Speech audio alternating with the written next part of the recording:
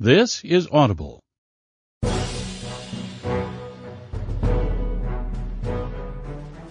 Blackstone Publishing presents Marvel's Phase 2 box set.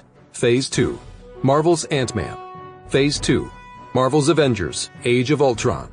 Phase 2, Marvel's Captain America, The Winter Soldier. Phase 2, Marvel's Guardians of the Galaxy by Marvel Press.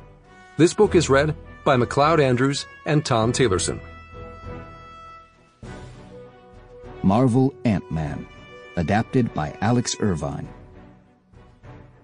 Prologue, 1989. Hank Pym strode into the large conference room, deep inside the under-construction SHIELD headquarters, known as the Triskelion, and saw Howard Stark, Mitchell Carson, and Peggy Carter deep in conversation, exactly where the guard outside had said they would be. "Stark!" he snapped.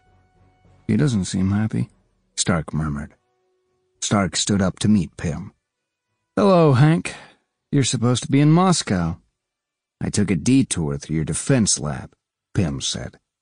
He got to the table and slapped down a steel and glass vial containing a red fluid. "Tell me that isn't what I think it is," Carter said, turning to Stark. "It depends if you think it's a poor attempt to replicate my work." Pym glared at the SHIELD brain trust, furious at what they had done.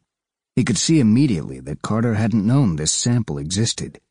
Even for this group, that takes nerve. "You were instructed to go to Russia," Carson said. "May I remind you, Dr. Pym, that you're a soldier." "I'm a scientist," Pym interrupted. "Then act like one," Stark shot back. "The Pym particle is the most revolutionary science ever developed. Help us put it to good use." Pym couldn't believe what he was hearing. "First you turn me into your errand boy, and now you try to steal my research?" With a condescending smirk on his face, Carson said, "If only you'd protected Janet with such ferocity, Dr. Pym." That was it. Pym lost his temper and punched Mitchell Carson square in the nose. Peggy Carter grabbed his arm before he could throw another punch. "Easy, Hank. You mention my wife again, and I'll show you ferocity," Pym growled. Carson, grimacing, wiped blood away from his nose.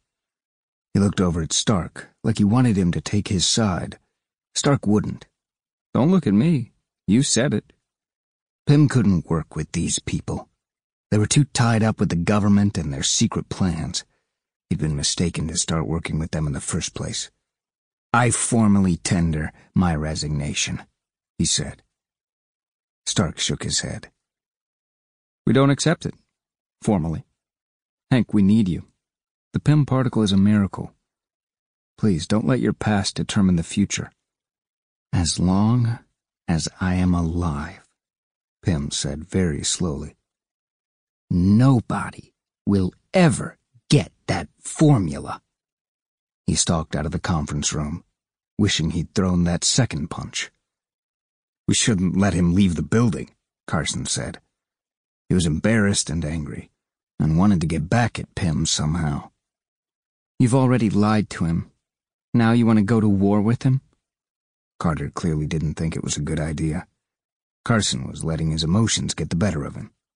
"Yes," Carson growled. "Our scientists haven't come close to replicating his work." "He just kicked your ass full size," Stark pointed out. "You really want to find out what it's like when you can't see him coming? I've known Hank Pym for a long time. He's no security risk." Stark paused, considering SHIELD's options. "Unless we make him one," he added. And now he sounded worried. Mitchell Carson glared at Stark, but for the moment he let it go.